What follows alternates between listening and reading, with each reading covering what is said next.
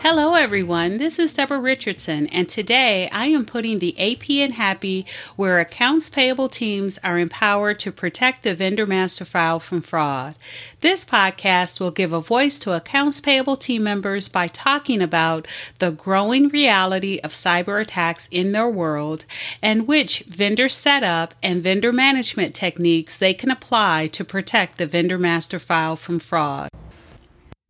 If you are looking for vendor process training for you or your entire vendor team, head over to my site at deborahrrichardson.com and click on the Vendor Team Training Solved button to learn more about what is included in the monthly or annual plan and also to download a 2021 training schedule. Get the training that you and your team needs to avoid payment fraud, duplicate vendors, compliance fines, and more.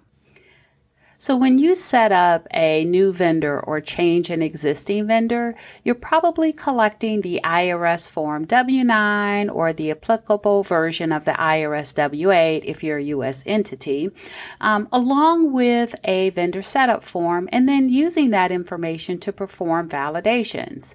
But what about other documents that you may receive at the time of the request? So during today's episode, we're going to take a look at that data that you can validate on invoices, banking forms, and contracts. Keep listening.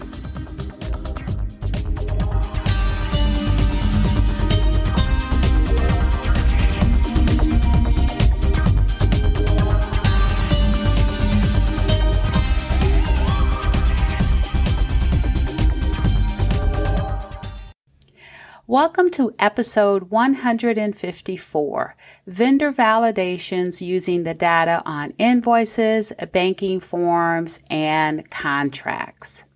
Now, validation is an important step. This step verifies that the new vendors are real and that changes to existing vendor data is coming from the real vendor and that the information submitted is accurate.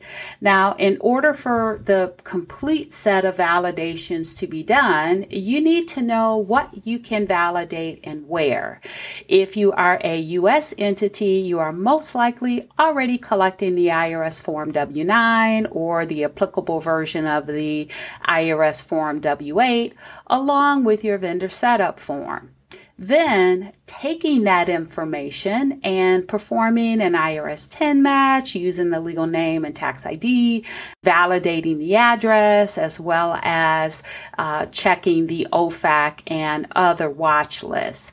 You may, however, be missing out on other pieces of data that can be validated from other documents. So let's talk about those documents. And we're going to start with invoices. Now, depending on whether it's a PO or a non-PO purchase and based on the timing of the purchase, an invoice may be available at the time of vendor setup. And so you may be sent that with your documents that you require. So here's what you can use from the invoice. The first thing is the DBA name. So the IRS W-9 or Form W-9 may not have listed the disregarded entity or DBA. The person or your point of contact at the vendor may not have known that they needed to add that. And so when you have the invoice, you can check it for a DBA. And you know that is important because unless you have that DBA listed on the vendor record in your vendor master file, it's going to be hard for your invoice processing team to post that invoice to the correct vendor record. So where the W-9 may not have listed that DBA, the invoice will have the DBA and now you can add it to the vendor record. Now, the second piece of data is remit address, and this could be different than the W-9 address. And so you can get that from the invoice, and that will be important, especially if you still have check payments. And we know that some of you out there can't get rid of yet those check payments. So you need to make sure it's going to the right remit address. And again, it may not be the one that is on your W-9 or W-8 that you've collected from the vendor. The next one is banking. Now, usually only international vendors include banking on their invoices, but it can be used to verify that you have the correct banking on file. If you notice that the banking has changed, do not change it based on the invoice. Rather, reach out to the vendor using contact information on your vendor record and follow your change process if it needs to be updated. And this is also the same thing if you have a new vendor and that vendor has banking. That banking can be on the invoice, but still follow your process, which should include a banking form, a company branded ACH banking form. But make sure you're following that process and not just adding or updating banking from the invoice. But you can use it to verify that you have the correct banking on file if you already have banking, and that could trigger your inquiry back to the vendor to ask them if their banking has changed, because lots of times you won't get that information unless they are missing a payment. Okay, the next piece of data is the value-added tax, or VAT. Now, this is an international country-level sales tax that your company's tax team may need to use to reclaim VAT that has been added to invoices paid. Now, the last one on the invoice is contact name, phone number, and email address. Now, this is great for confirmations since best practice is to confirm changes to the vendor record with someone other than who is submitting the request at the vendor when changes are made to remittance information. And so this is good for not only banking changes, but also for remit address changes when there is a check payment, because there's still check fraud out there as well. All right, so let's move on from the invoice to the banking form or bank or company letterhead. Now, as part of best practices, in addition to vendor banking on company or bank letterhead, if you choose to accept it, because it could be fraudulent, it's best to collect vendor banking on a company branded ACH form when you are paying your vendors electronically. Now, I do want to mention episode 126, which is called Should You Change Your Vendor's Banking Based on an Invoice? And really, I go into why you don't want to do that. But then I also talk about what's best practice to include on that or your own company branded ACH form and how you can include like authenticating data to make sure you're not changing your vendor's banking to a fraudulent cyber criminal's bank account. But anyway, check out episode 126. Getting back to this, here are some things on your banking form or your company or bank letterhead that has your vendor's banking. So the first thing is the banking routing number or the ABA, and you do want to verify that that banking routing number or ABA can be used for ACH and or wire, since some banks have two different routing numbers based on which type of payment it is. And also you want to verify that it's still valid. Banks merge and are acquired all the time, and vendors don't always keep up with that. So they may send you an old routing number or ABA number. So make sure you verify that. The next thing is the vendor's International Business Identifier Code, BIC, or the Society for Worldwide Interbank Financial Telecommunication Code, or SWIFT. I bet you didn't know that's what those acronyms stood for. I didn't until I looked them up. But again, otherwise they're known as the BIC and the SWIFT codes, and non-U.S. countries that do not require an IBAN will have a BIC code or SWIFT code along with their bank account number. And so you do want to make sure that those are still valid. The next thing is the IBAN, and the IBAN is required for all bank accounts in the EU countries except Norway, Switzerland, Liechtenstein, and Hungary. So you do want to verify that. And then next, you want to verify the bank account holder name and the bank account number. And you want to validate that your bank account holder name matches, right, your vendor's legal name, and thereby validating bank account ownership.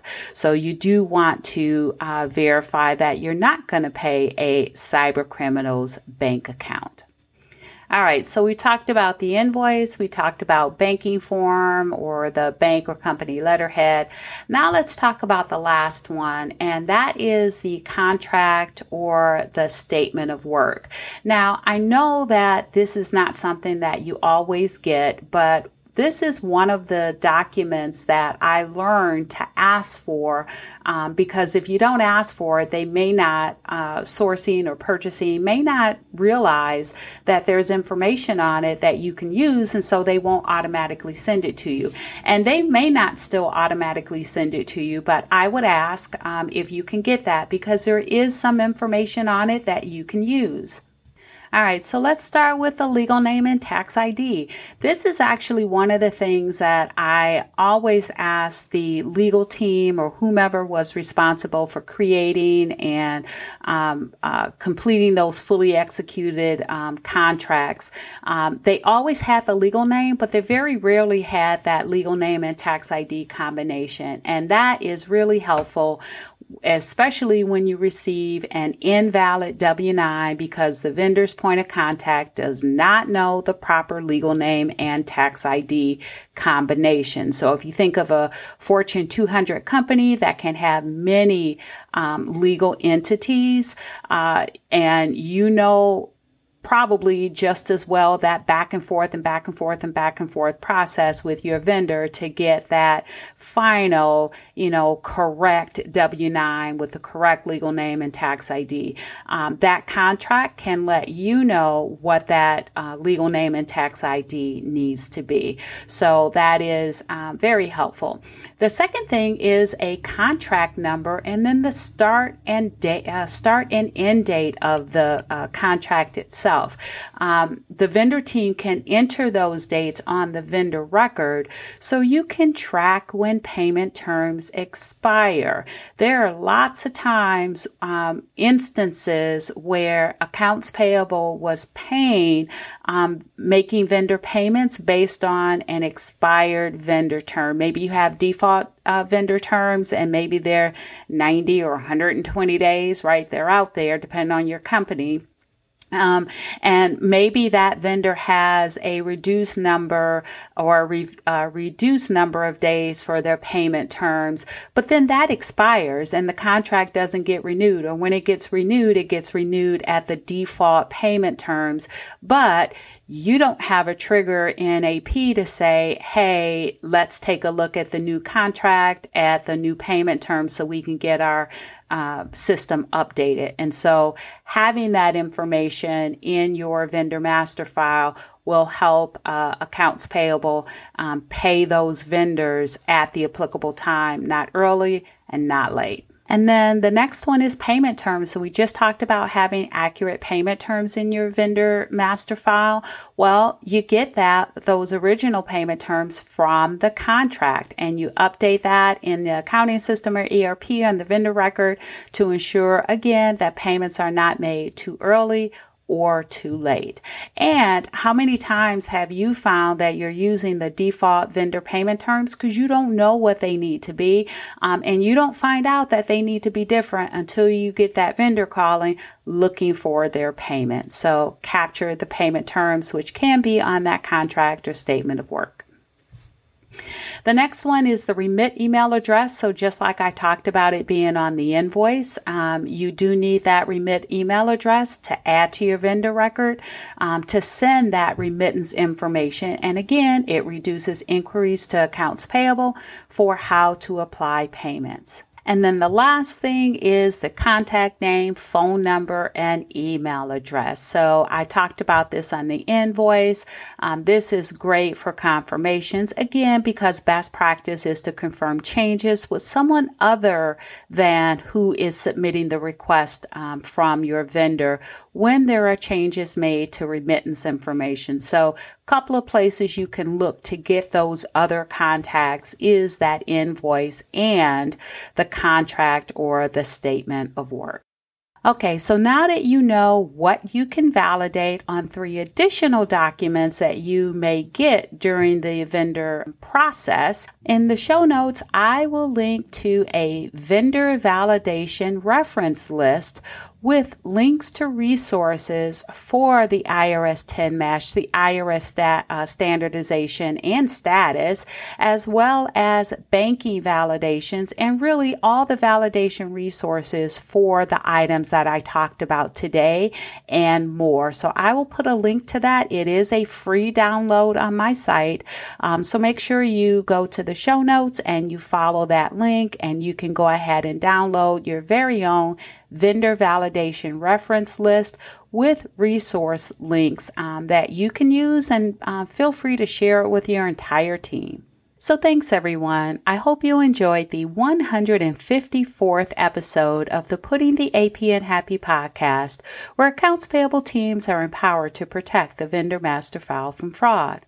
Don't forget to check the show notes for the links mentioned in the podcast. If you enjoyed this episode, consider subscribing and writing a review of my podcast on the platform that you use to listen. Stay happy.